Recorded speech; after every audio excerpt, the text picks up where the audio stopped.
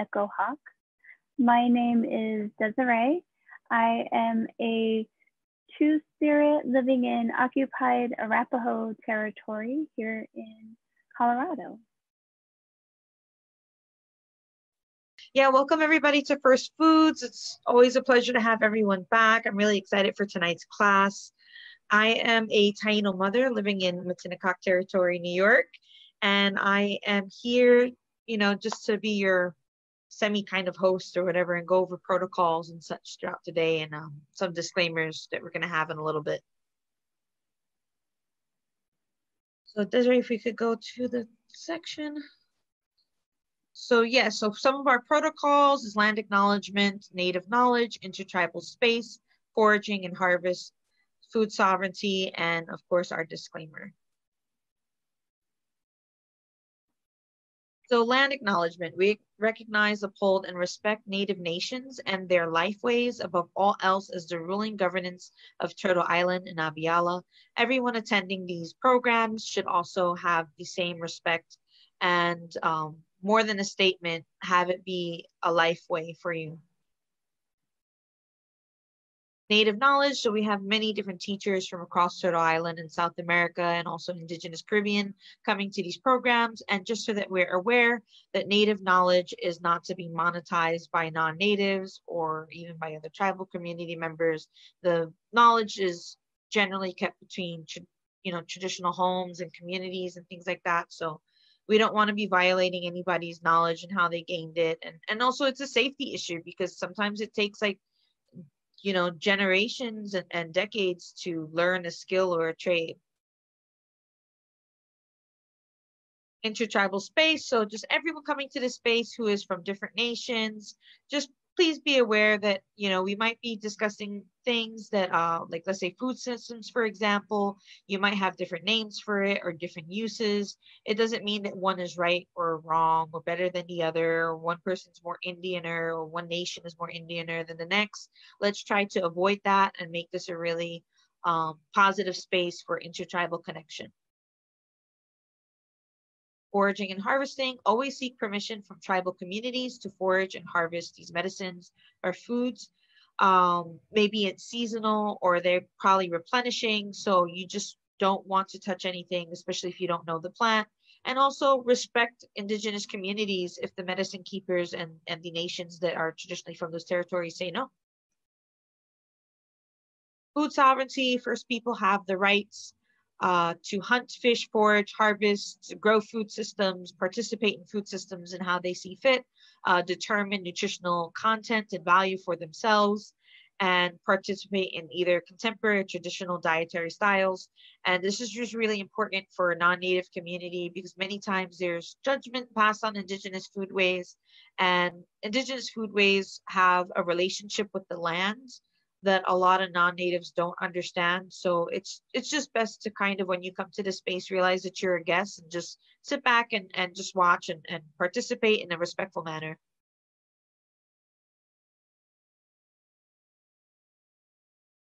And then lastly, our disclaimer, I believe.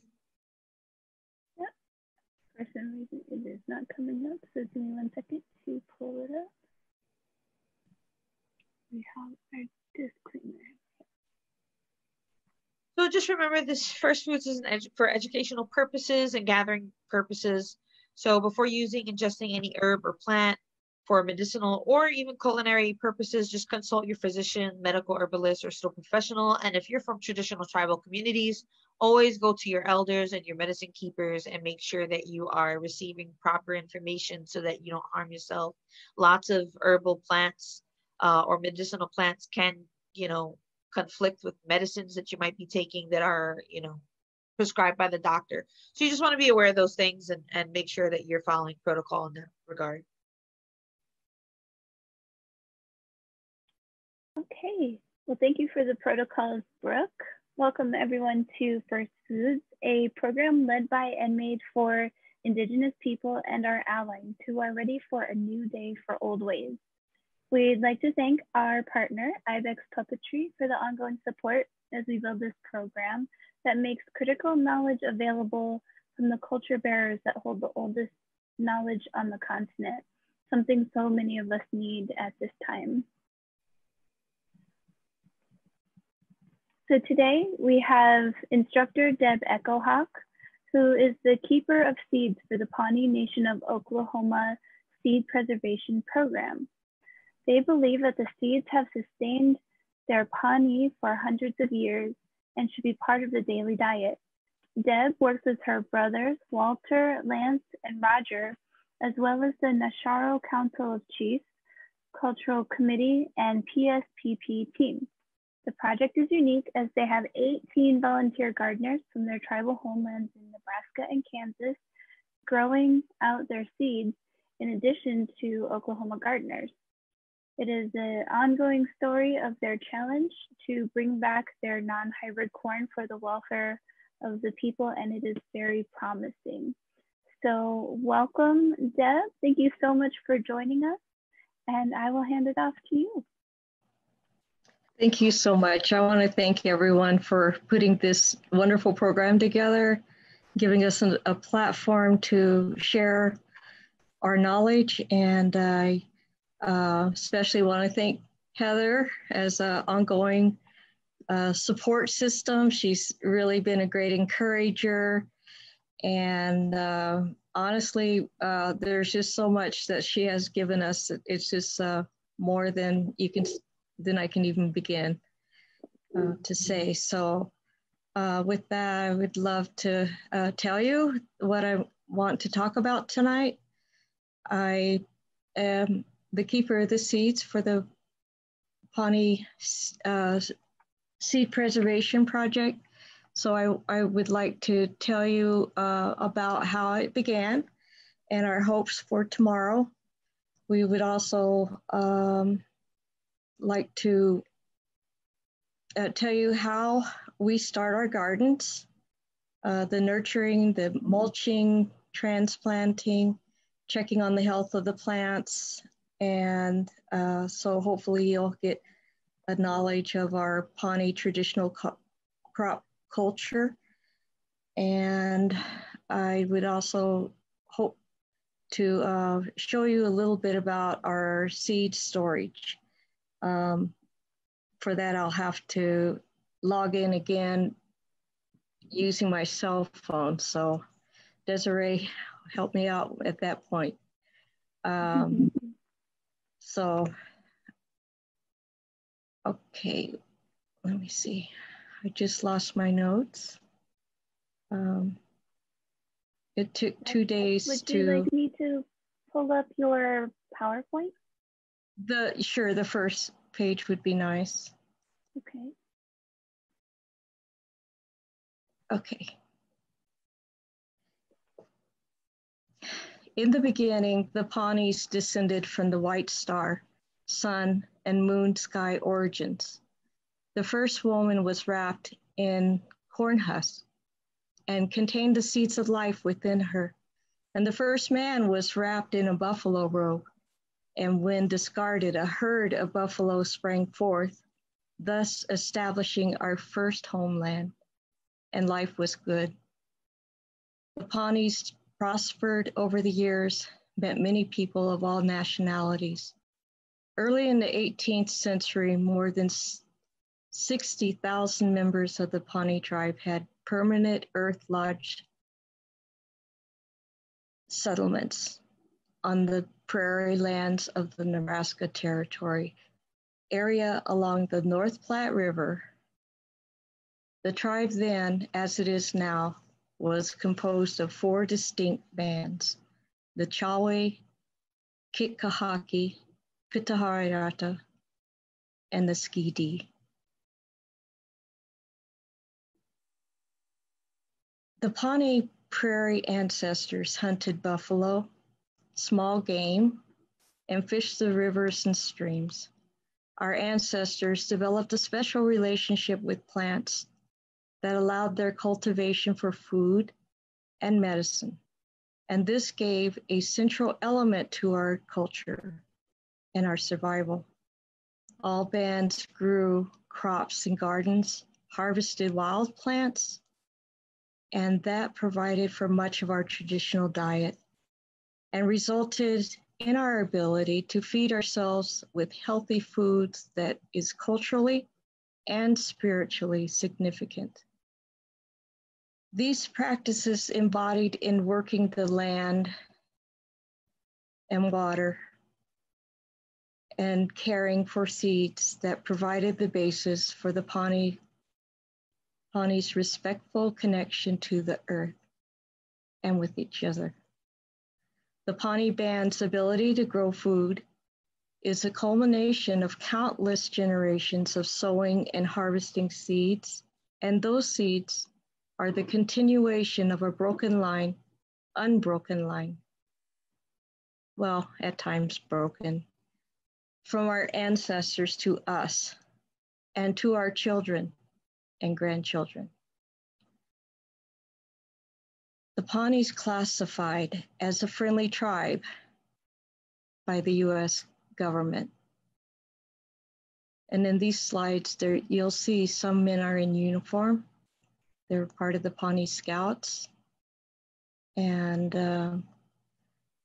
there's a nice Earth Lodge Village image in the corner. The Earth Lodge was meant a lot to us. And it, once inside, it actually embodied two things. One is it noted our sky perspective in how the stars were a part of our everyday lives. And it also symbolized the womb of the woman. And it was the Earth Lodge then that was part of the woman's, let's say, ownership. Settlers in Nebraska who lived near the Pawnee learned from one another and enjoyed a special relationship whereby the stories had been passed down and recounted as a testimony of heartfelt friendship. The Pawnees embraced America's freedoms and had served in all military conflicts, and to date,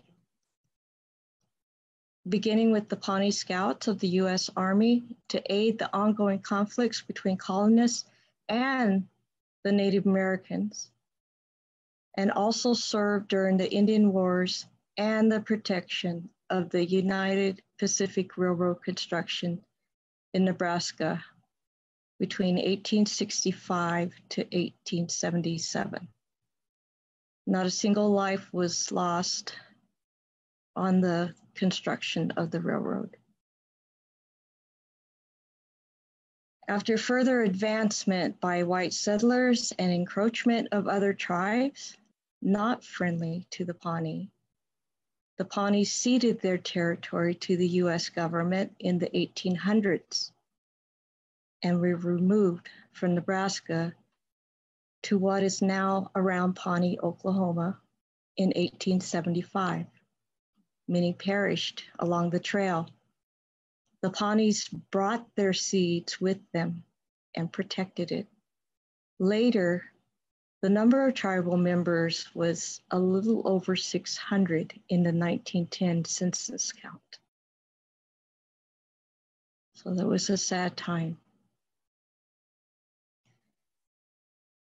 At first, the Pawnee found Oklahoma to be welcoming, having found sand plums growing by the river, like how they grew in Nebraska.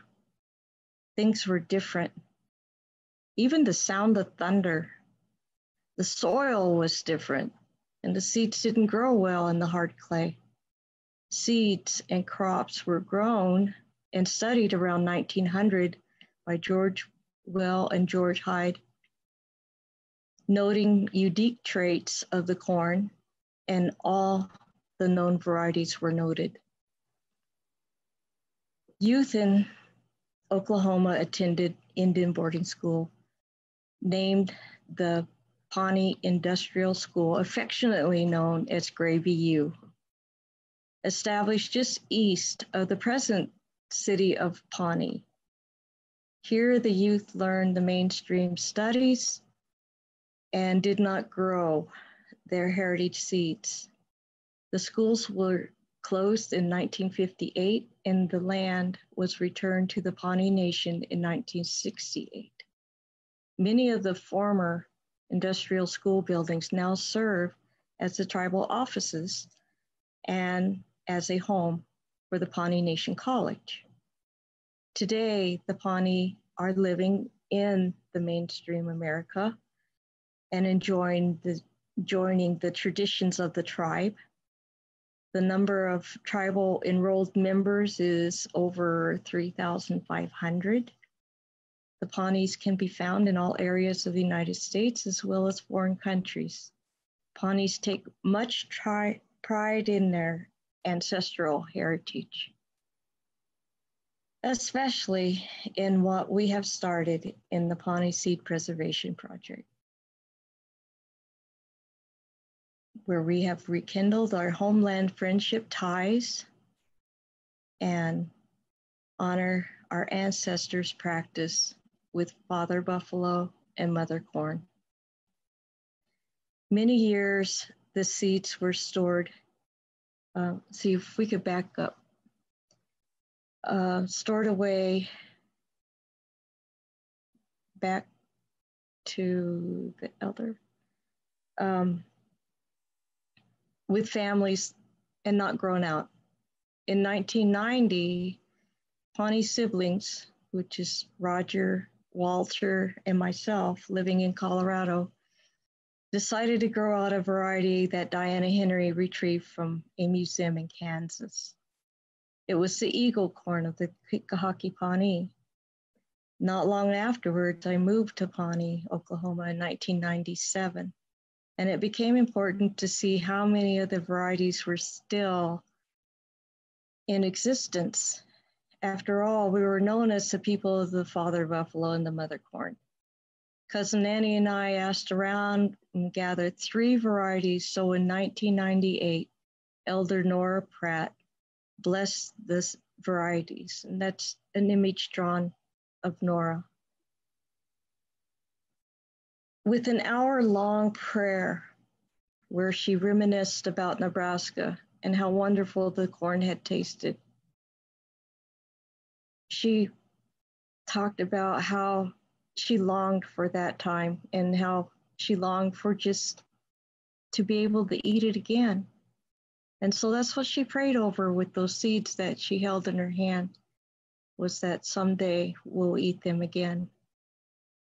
So that prayer alone is what inspired the formation of the Pawnee Seed Preservation Project. Thanks to the Culture Committee and the Nasharo Council of Chiefs asking tribal members to turn in seeds, to which I accepted the role of the keeper of the seeds, our seed bank began.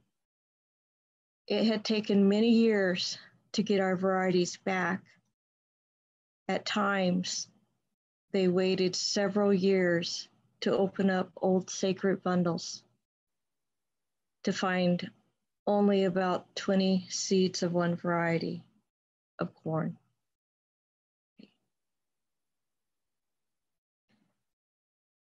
That's one of our sacred bundles. Chance would have it, Mrs. O'Brien wrote a commitment statement after a lengthy phone call to me. And she wrote, I had been a gardener in central Nebraska all my life and am prepared to apply all my knowledge of our soil, insects, weather, and other intruders to help bring back the crops of the Pawnee through horticultural cycle. I am incredibly excited to be involved with the project that could bring back 2 Nebraska crops that were grown here in the 1800s by the Pawnee. The Culture Committee debated about having a charistaka grow our corn, but agreed that growing in the homeland might be best. So they took a chance on Ronnie O'Brien.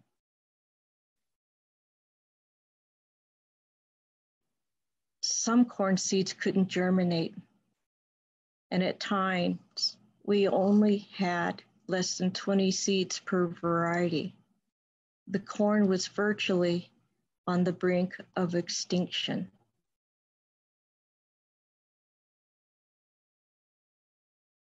Had to include this really sexy picture of corn. The eagle corn was strong. That's what's pictured here. And it did well, very well. So in 2003, I began working with Nebraska Homeland Ties with Ronnie O'Brien and her master gardener friends. And I see Pat Hoagland is here. She's one of our gardeners that's been with us over 15 years, right, Pat?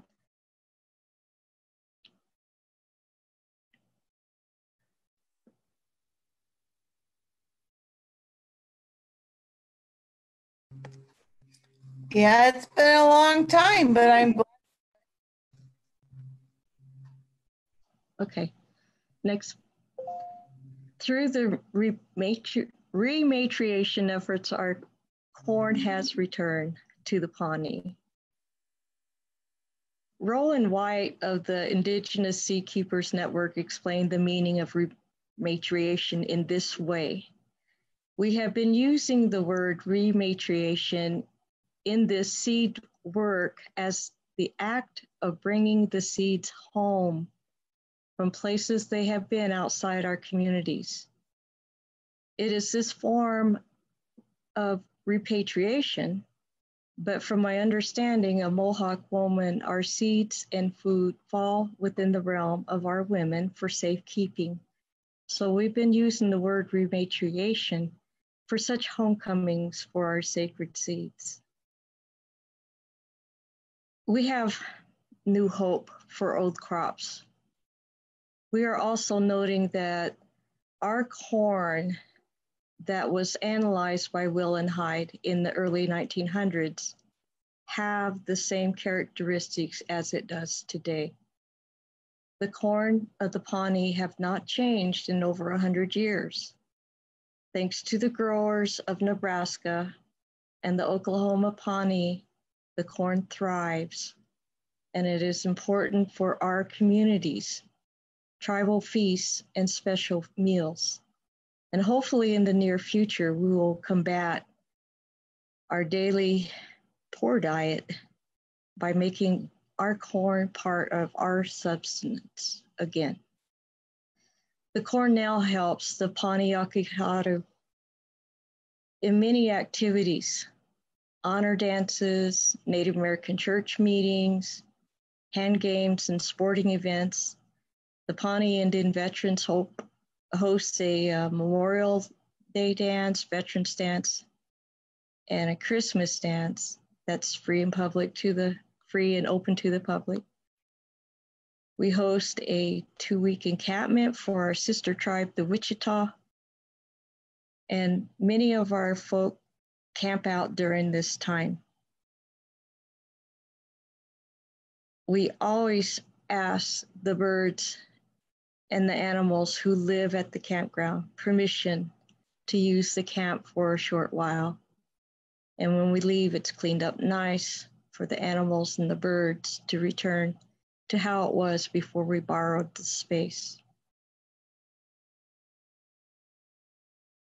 The Pawnee Seed Project works to foster a new generation of seed growers by learning and using tribal heritage seeds and planting techniques that introduce tribal members to Pawnee agricultural traditions, while teaching the community the value of growing and consuming local healthy food.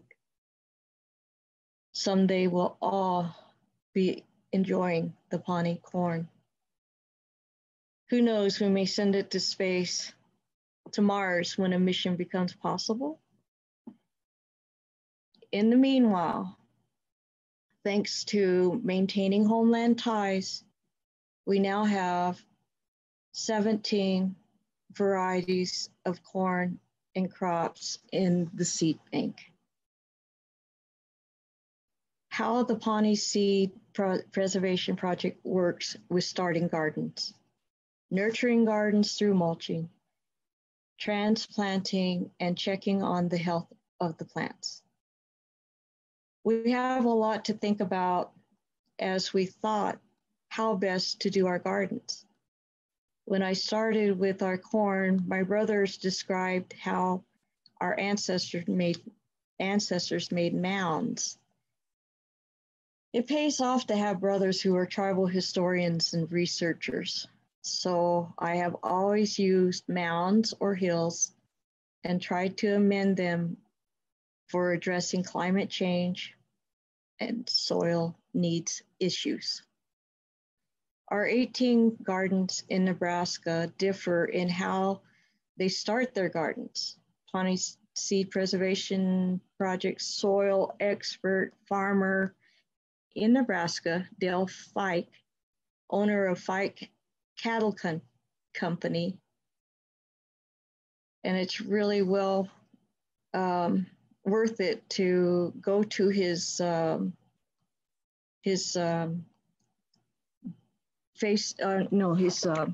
email site, which is Fike, F-I-C-K-E, cattle.com. He can help with soil needs. He does cover cropping and has his cattle work the soil so it doesn't need tilling. He has a great newsletter that's worthwhile to read about water conservation, soil conservation, and insight into other farmers' frame of mind. Most of our 16 new and local gardeners are tribal members and use the mound method. The mound method or hills are shaped in an even number. In our reference, it's to represent the women's breasts. Okay, so double A size is for typical Nebraska soil. The hills vary from 2 foot to 1 foot tall. Nebraska has sandy loam soil, which is 60% sand, 10% clay, and 30% silt particles. It has a poor ability to hold water, so it needs to be frequent watering for it to thrive. In Oklahoma, we describe our mounds as double D size. The hills sizes can be larger, from 3 foot wide to 1.5 foot tall. The red clay that we have has oxidation effect on iron, so it's an iron-rich soil. Just like you would picture a corroded water pipe that turns all rusty color. That's what's happened with our soil. It forms a crust after the rain, and then the water runs off. So hence, shaping it into a bowl with mulch mix in the middle is what works and doesn't need watering after the plants are well established. Okay, so then we go to a double E size. For our new Oklahoma community garden, well, that's just what we do. Okay, so let's back up to the map. And here, I just want to say that you really should know what type of soil you have so that you can plan appropriately. Soil testing is important, especially if you're composting. Your local county extension office can usually test for a modest fee. I found out that the acidity level was high, so I no longer add lemon or orange peel to the compost pile. Can we cue the video tour? Sure thing. Give me just 1 second. Okay.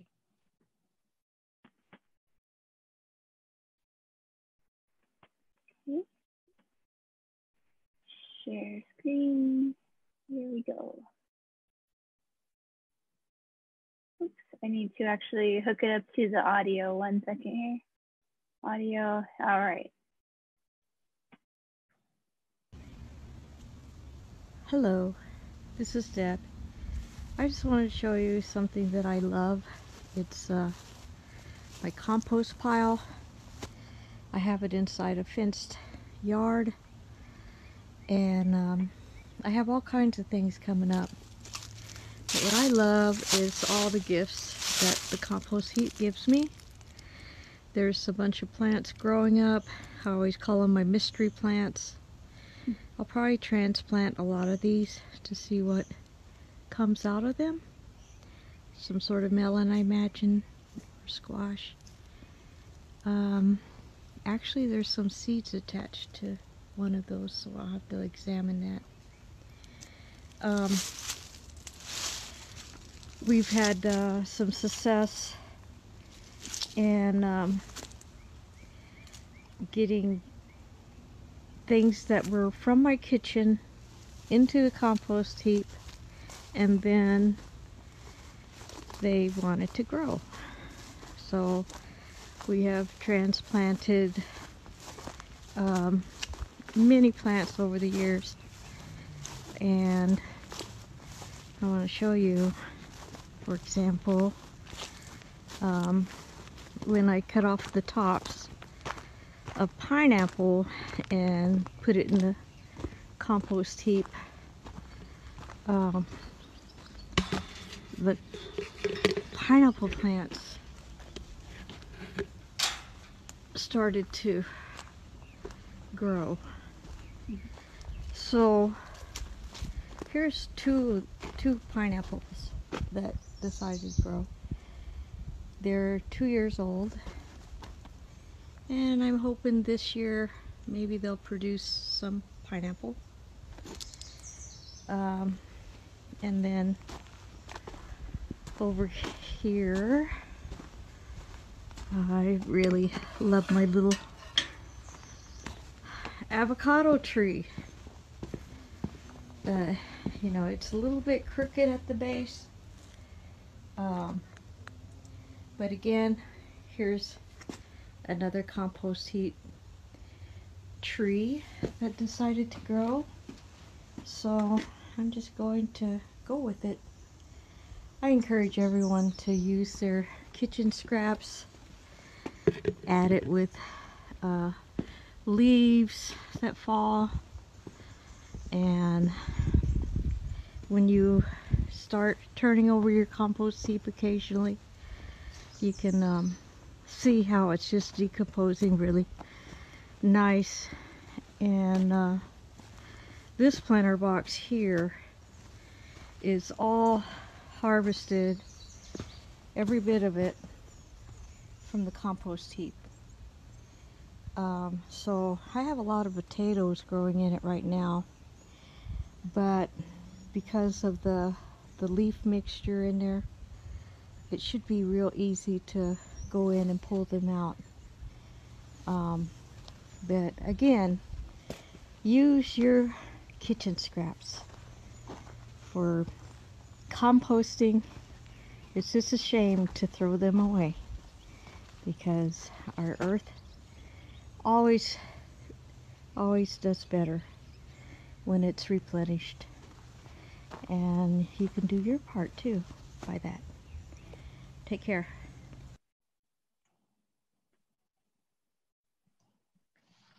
Okay, so you notice the mounds. We have put mulch in the middle of that. If it wasn't for this mulch, it would have a big crust over it, and the water wouldn't penetrate the soil very, very well. If you're using a cover crop method, that's beautiful. It's the best way to conserve water.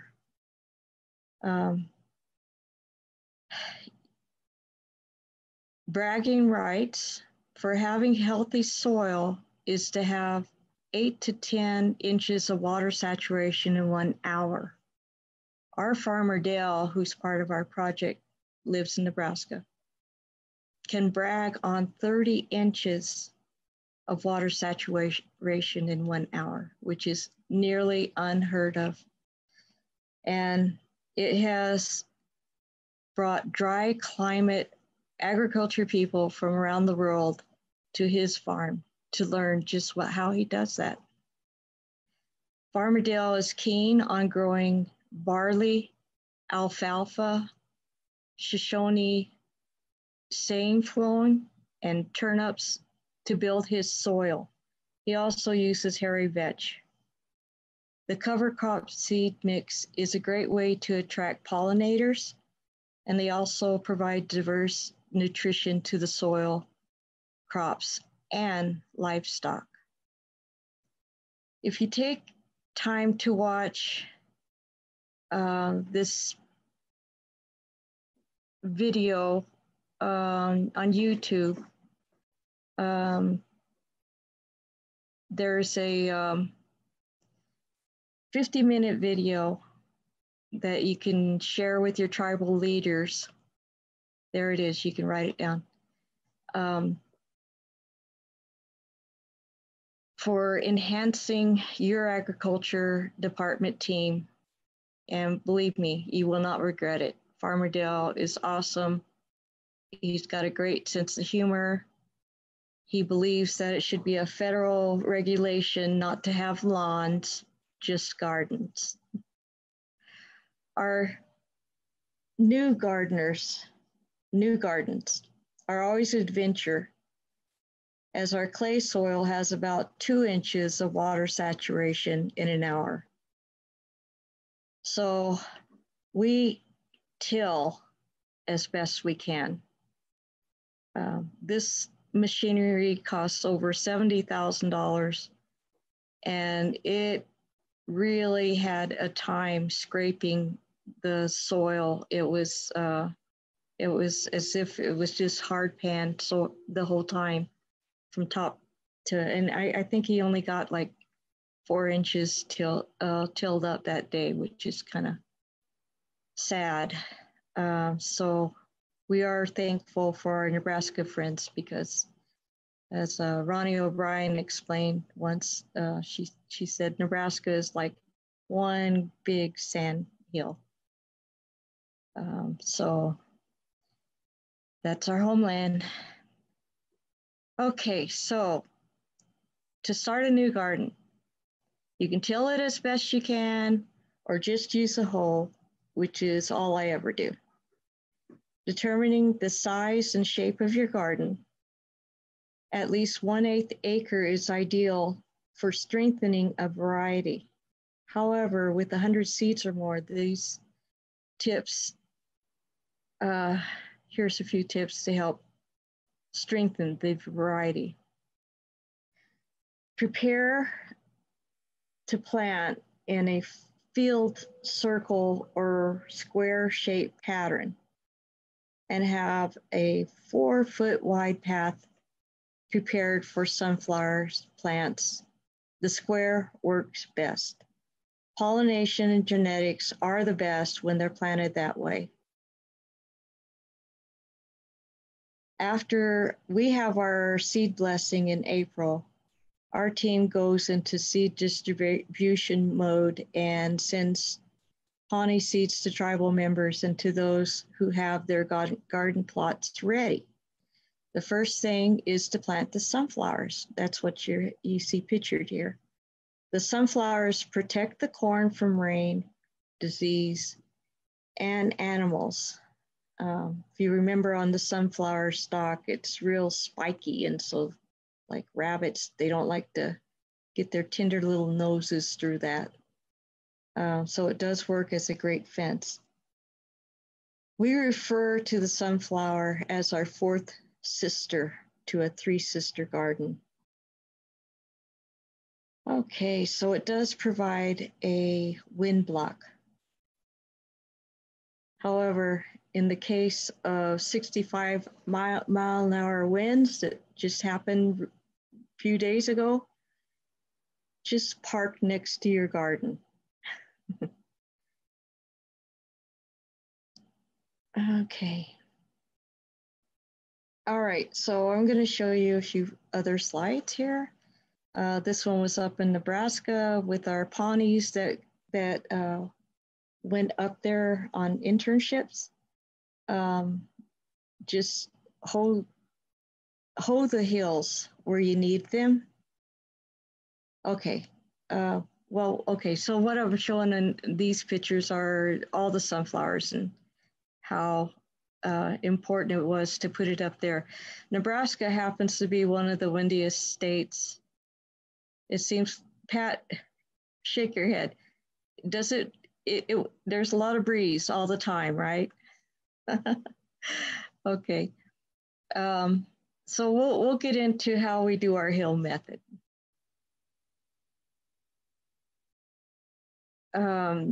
Okay, so just hoe the hills where you need them and start filling them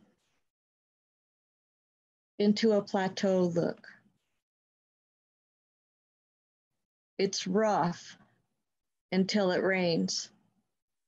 Plant corn in well-drained soil. The hills work great. Do not treat the soil with any chemicals at any time. Do not fertilize seeds, soil when planting.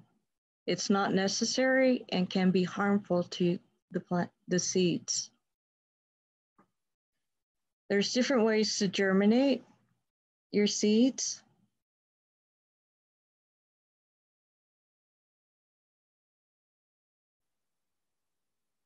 Oh, okay. You can start them in rag dolls, which is what is pictured here with beans. If desired to plant seedlings and or select for best germination. Seeds can be floated in water just before planting. Eliminate any that float to the top. Soak your seeds in 9 parts water, 1 part 70% isopropyl alcohol for 1 minute to reduce smut problems from the previous crop. Plant all the seeds at the same time so that they will all pollinate at the same time for maximum genetics. Planting seeds too close to each other reduces the yield of the ears, so each plant should produce 1 to 5 ears. 1 or 2 is most common. Planting seeds too close to each other increases the livelihood of smut and or aphids. Water well after planting or plant just before it rains. After the rain, the rims can be made from the clay soil. Hogoculture techniques.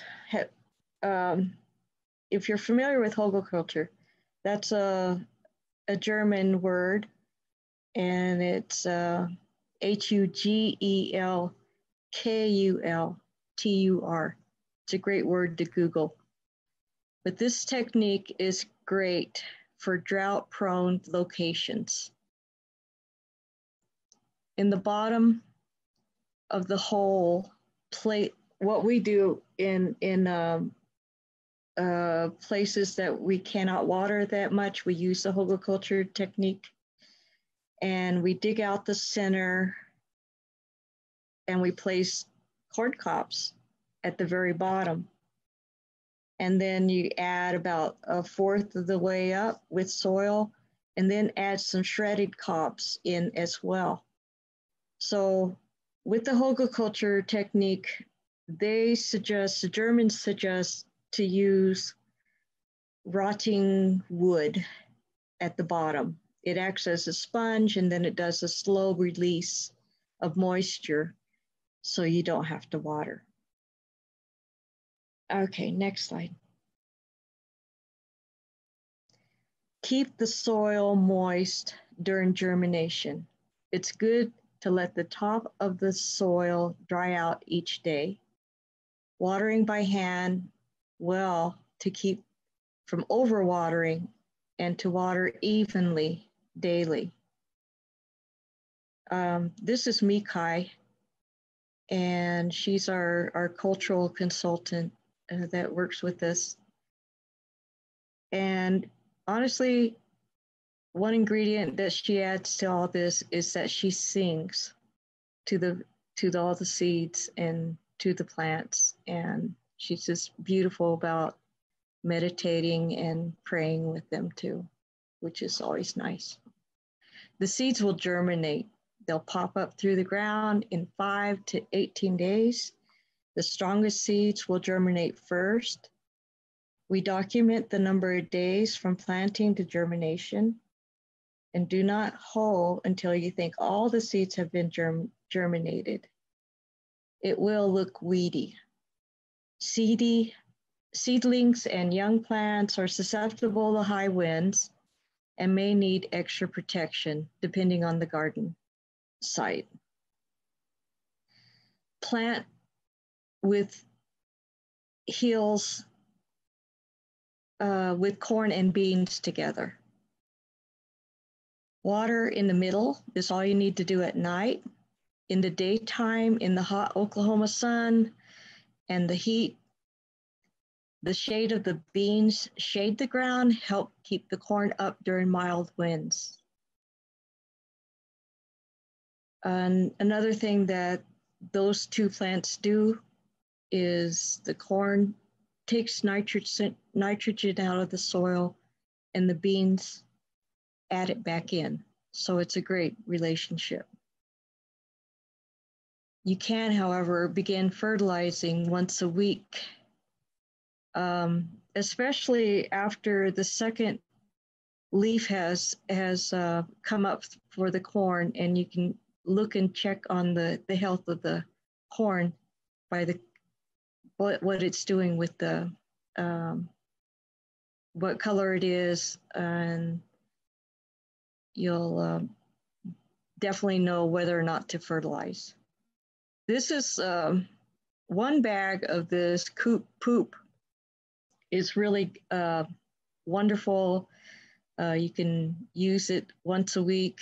The way you would make uses is to grab a 5-gallon bucket and a handful or maybe 2 handfuls of the coop poop, put it in a bucket, fill it up with water, and let it set for a little bit, and you just go out and water your hills. And that's as soon as all the plants have germinated. Okay. Before you know it, the corn will be shoulder high. The corn can be walked through because of the spacing between the hills, and soaker hoses can replace watering by hand. The plants do not have to be watered every day once they start to have tillers. Okay. Document, document, document. That's one thing that we have done. You see Kahita out in the garden, and over in the shade is all her clipboard, and she's out doing her measurements. The plant growth data characteristics need to be collected and compiled. Hashtag seed security.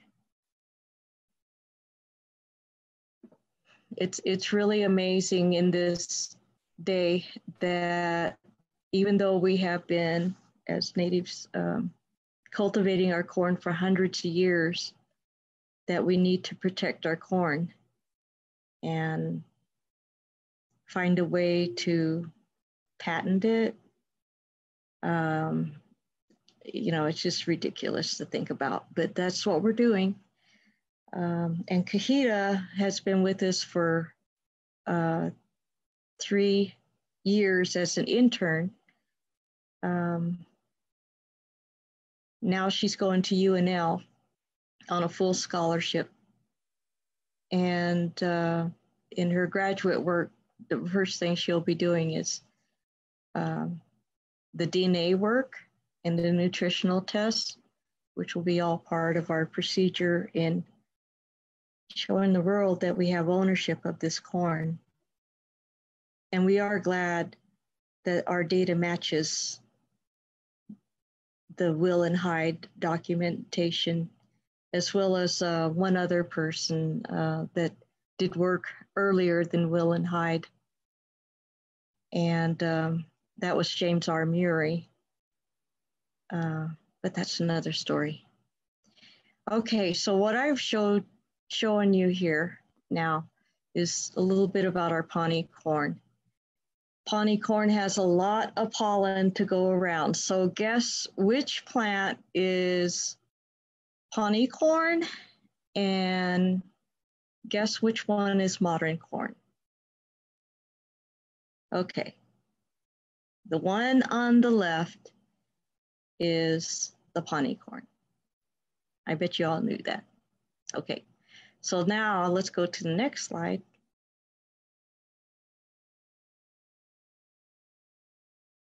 This is showing us the silks of Pawnee corn and modern corn. And again, the Pawnee corn on the left is what is being shown here versus the modern corn. And I say modern when really we know that it's been manipulated quite a bit. So Pawnee corn silks are plenty long to collect and catch the pollen. Okay, so the next, we'll show the corn in a milky stage. And corn smells wonderful in the milk stage. It can be eaten or dried. This stage also has problems. The eagle corn on the right is in the milk stage. The raccoons and deer love the strong smell of corn in the milk stage. So you can imagine what happens. Okay.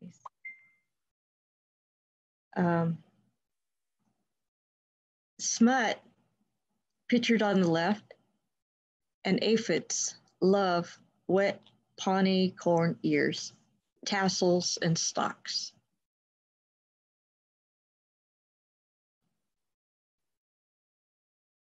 You have to check for earworms at the top of the ears daily at first to assess if there'll be an issue with each garden. Earworms are the worst. They begin to appear in the milk stage and are most prevalent during the dough stage when the kernels are no longer milky but doughy. Like other insects, neem oil can help to control the number of earworms in the ears. Spray the silks in the cool evenings once or twice a week during that time, and that the silks appear, and do not wash it off. Water only in the evenings, so the plants will get a good drink and have all night to recover from the heat of the last day. Water at ground level to be more effective. We drink through our mouths. Plants drink through their roots. The corn pollinates best in the morning when under 80 degrees. I would water at night to encourage pollen production overnight, then help the corn pollinate in the morning before it gets hot. if you water in the morning, I doubt the corn will be able to produce pollen before it gets too hot.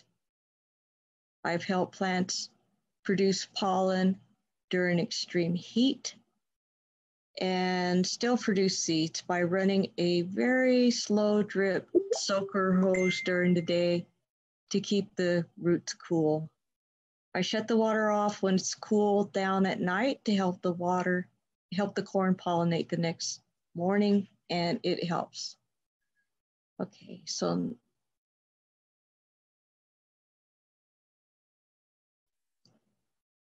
this is showing you just how ancient our corn is when actual kernels appear in the tassels.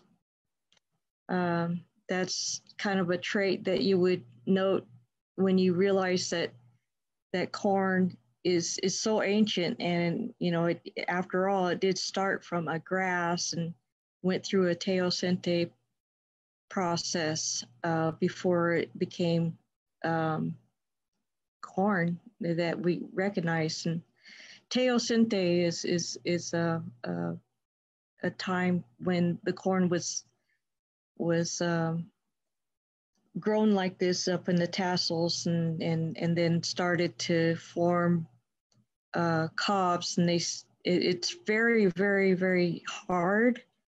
In fact, as it evolved, one of the friends that we have in Oaxaca, Mexico, science person, said that he believed that the hardness that came out of the kernels then is what has produced the cobs that we have today, and the corn going around that.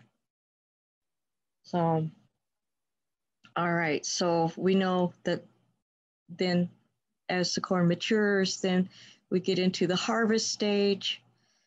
The corn can be harvested as soon as the inner husk turn dry, but we also will have to be hung or dried or with a fan immediately, or it will mold within a few days, and it will need to be hung for about 2 weeks, and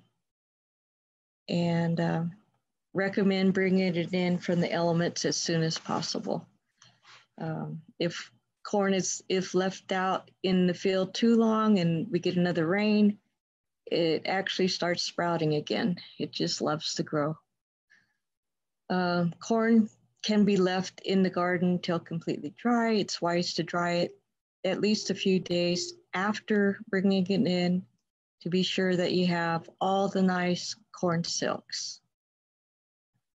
And with corn silks, I gotta say, Pat has really helped us out on utilizing corn silks in her diet. It has helped a lot with people that have dialysis problems. And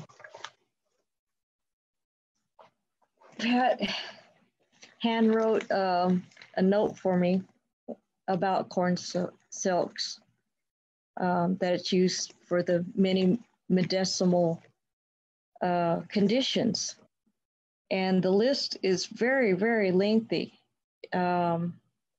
It inflammatory membranes, minor pains. Corn silk can dilate the blood vessels. So it's a treatment for high blood pressure. Works as a diuretic. It helps those that have kidney or bladder stones problems. And it can help treat urinary tract infection, congestive heart failure, hypoglycemia, high blood pressure, blood clotting, gout, arthritis pain. It helps with those that have diabetes. So we at the elders' request at our tribe's meal program, we've been serving that now since it was brought to our attention. So that's been about 3 years that the elders had all their tea and juices infused with the corn silks. And so we'd like to think that they're better for it.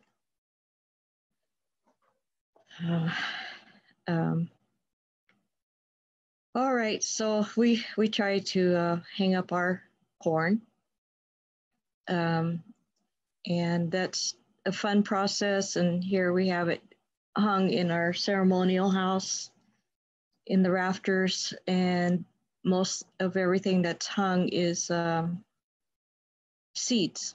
So it's way up high and it gets to enjoy the sounds of the drum and the dance, everything. It's nice to have it among our culture. So with that, I'd just like to conclude this part with saying that the merging of our cultural preservation and economic development supports our cultural survival. Now, I'm not too sure if Electa is on at this time, but if so, Desiree, I'd like her to go ahead and begin to talk what role she has, because I mean, I've been at this a long time, but the real nice point of what I'm doing is it would be meaningless for me just to keep working as what I'm doing without passing it on. And so Electa is the assistant for the seed culture or seed project. And I'm not sure if she's on or not. It doesn't look like it. No? Okay, yeah, she had a day. So she warned me that she may not be able to get on.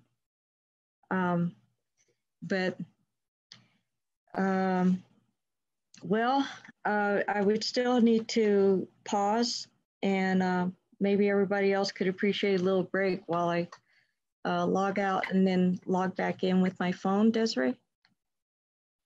Okay. We can, we'll hang in there for just a minute. At this time, I'm going to make it so that folks can unmute yourself if you have any questions. So as Deb is working on her phone, we'll take questions. I did receive one question on email, which was, is it too late to plant pumpkins? Everybody's asking that. I think it's really fun.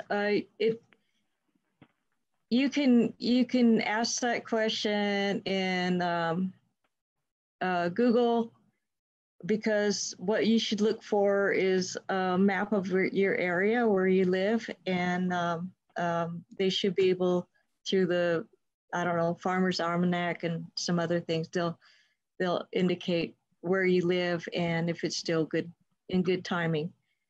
For us down here in Oklahoma, I just encourage everybody to get it in by the end of June. Okay, thank you. Does anyone else have questions? Well, it's not really a question, but I've visited all of this project. I just is like an endorsement, an announcement.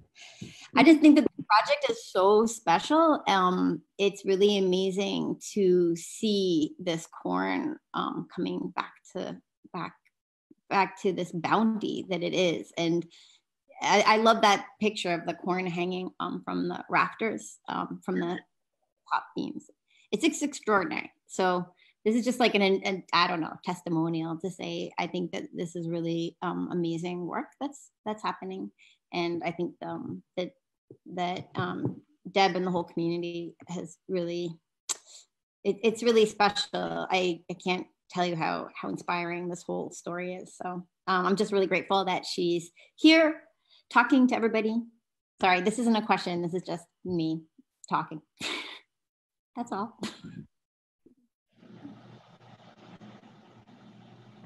Does anyone else have any positive sentiments to share or questions? I think otherwise, it looks like, Heather, thank you so much for sharing the links that you have been, and also on the Facebook live feed in the group, the First Word Foods group, I saw that you were also posting some links. So thank you for doing that. Any other comments from anyone else? Otherwise, we could wrap up class for the day. Well, there are questions, but I don't want to disturb Deb while she's trying to switch her things. I mean, I did have, like, what is it? Anyone know what a rag doll is for putting your seeds in a rag doll? Is that something that other people have done? Because I've never done it. I don't want to take, if Deb is working on switching her video feeds. I can't even find the link. You do it in paper towels and get them damp and put the seed in the paper towels. Oh. In paper, and why? Okay.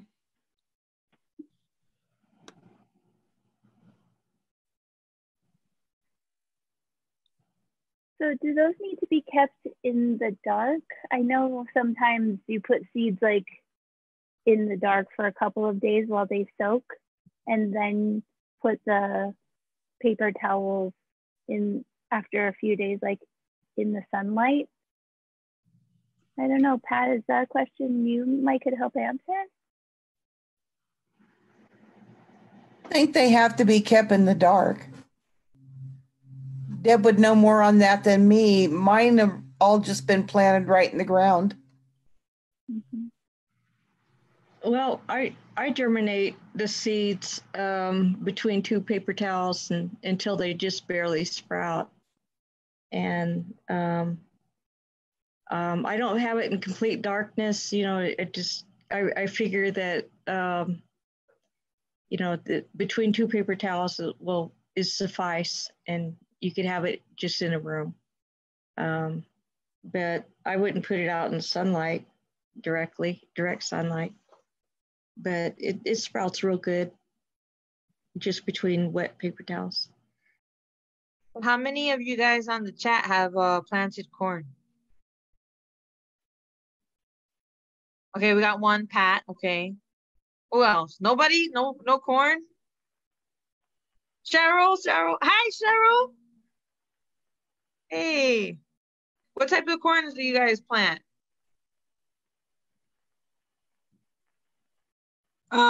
I was given the corn, so I just plant what was given to me. I didn't ask where they got it or what kind it was, but since it was a gift, I just planted it how they told me to plant it, and it grew.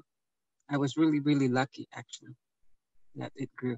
But I treated it like, because it was a gift, I asked it to grow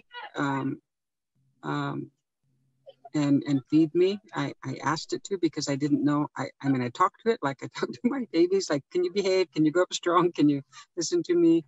Can you grow?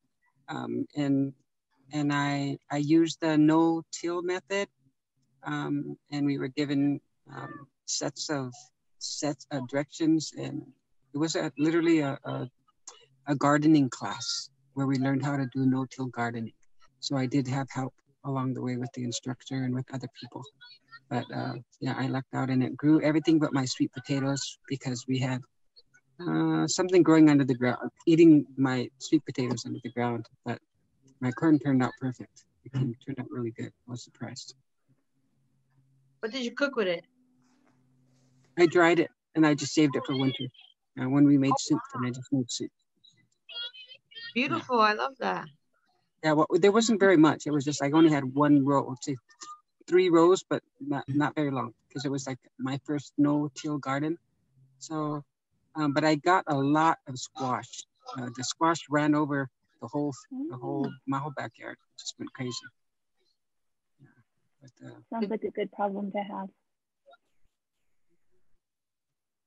so I'm really interested because I don't know how to save seeds, but I know I should be saving them. Deb, I see that you are going on your phone. Did you want to show us some things on show and tell?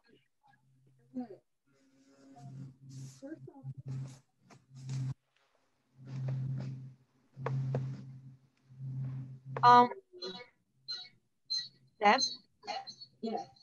Would you be able to speak quickly on seeds saving and storage? Because Cheryl was interested in learning how to do that a little better.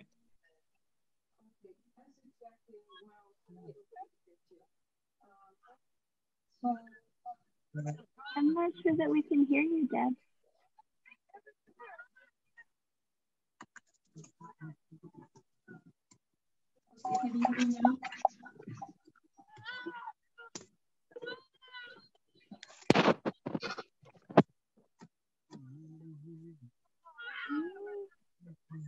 Are you there?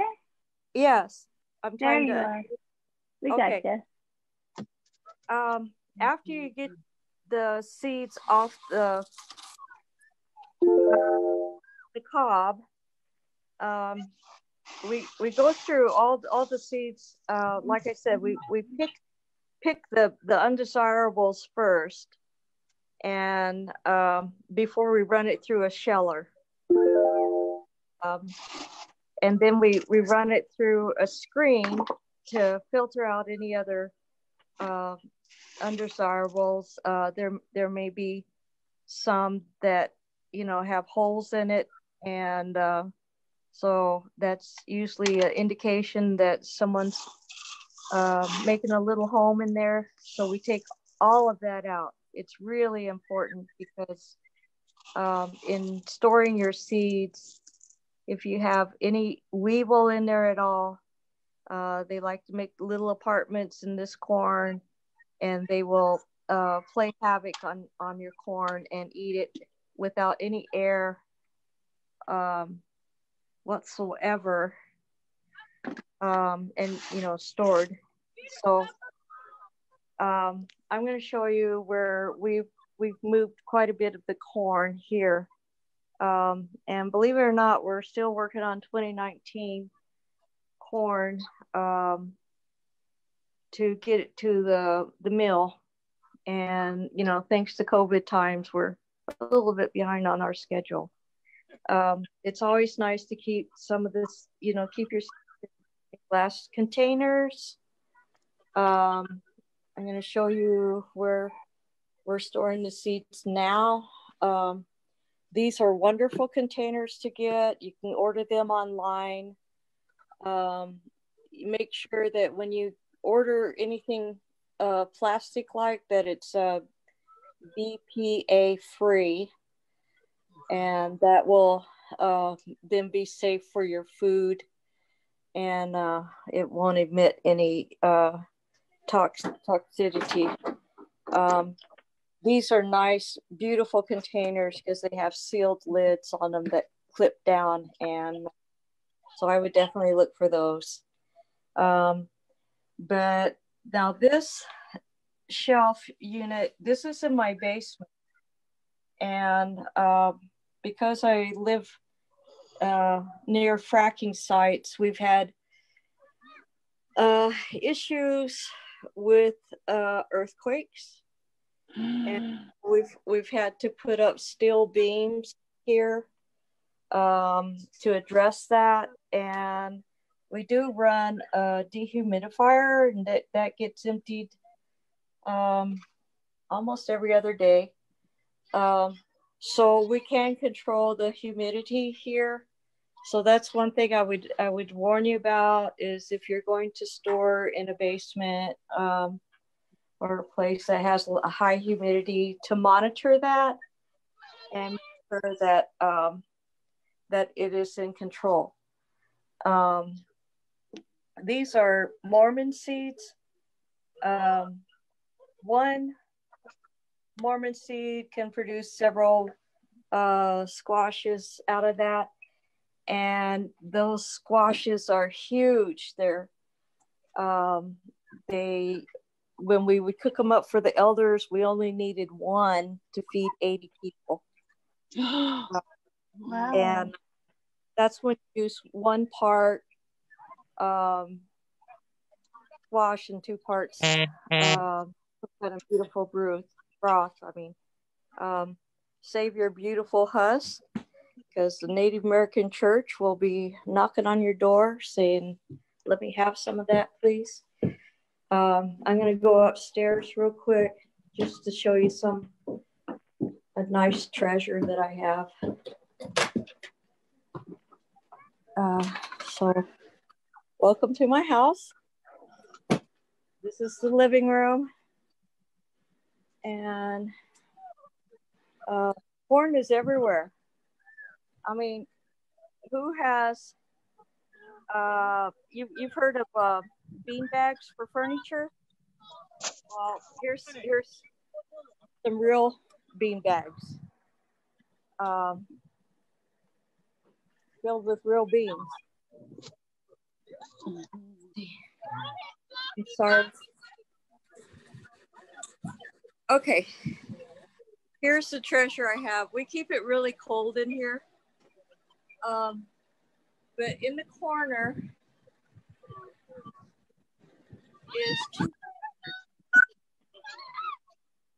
in those 2 jars.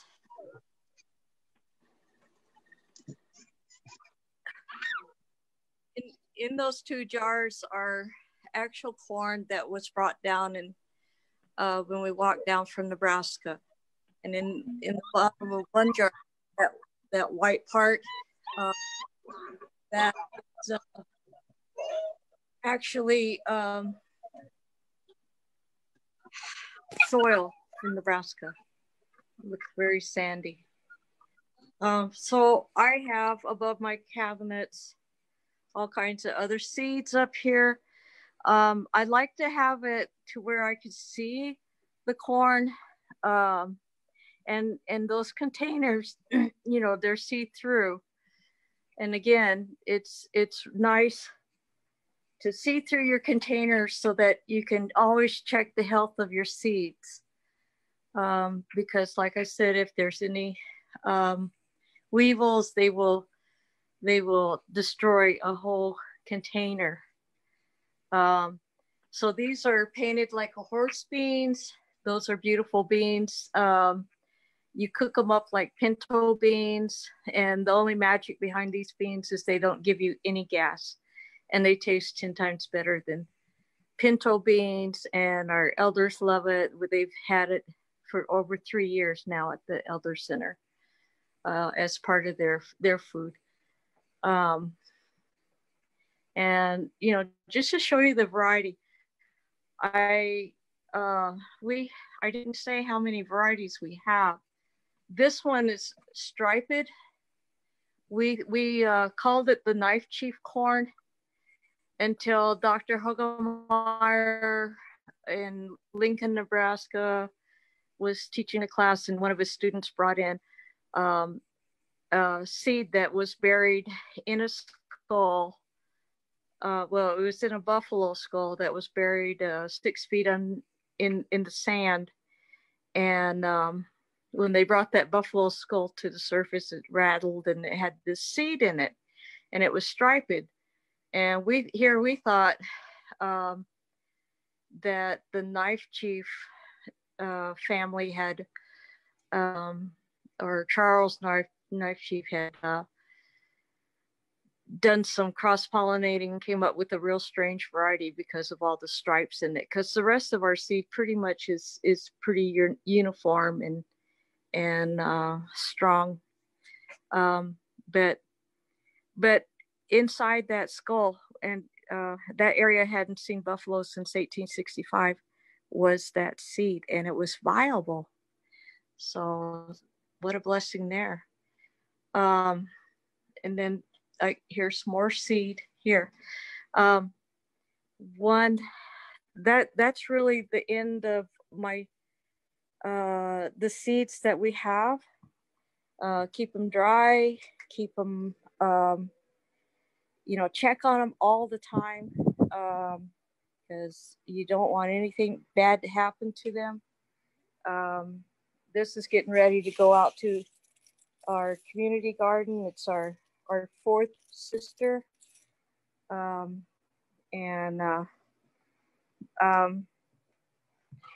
That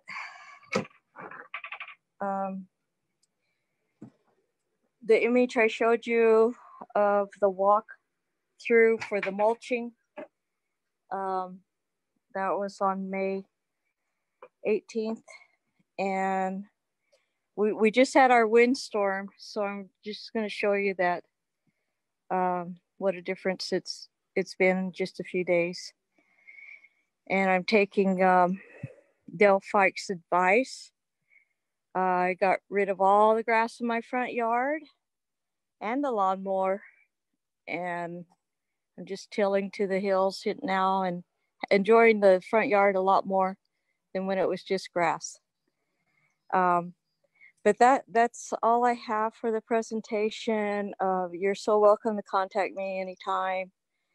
And, or, we do have a beautiful team working with us. And so we are researchers at heart, and we will be glad to try to answer any questions you may have.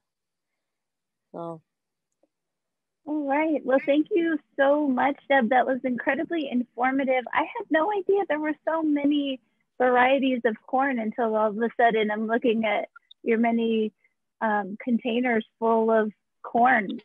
Yes, it's truly amazing what you've done. So thank you for coming on. We have 16 varieties. Mm-hmm. So yeah, we're really blessed because they are all non-hybrid, so they haven't been cross-pollinated with anything. And they're some of the varieties that we're getting back, we're getting a chance to taste it for the first time in over 150 years. So we're truly blessed that it tastes good. Mm-hmm. Brooke, is there anything that you'd like to close us out with? Well, for tribes, I just recommend that they keep looking for their own, into their own past and seeing what they can do, because you never know what you can revive. And definitely, this has been a real nice adventure, and it's still going on. So just encourage you to keep working with other networks. There's a lot of people now that are interested in the seed sovereignty, and so I think that's one way that we can combat the bad diet trends that we are seeing today. Mm-hmm. Thank you for inviting me to do this. I really appreciate the opportunity to do this. Yes, thank you again. And that'll conclude our class, our first foods program for the day. We will see you next week. Thank you again to our partner, Ibex Puppetry, for the ongoing support to make this happen. It's been incredibly moving for our community to continue to learn from these aunties and grandmas that are coming onto the first foods program. So thank you. We will see you next week, and have a good day. Bye, everyone. Bye.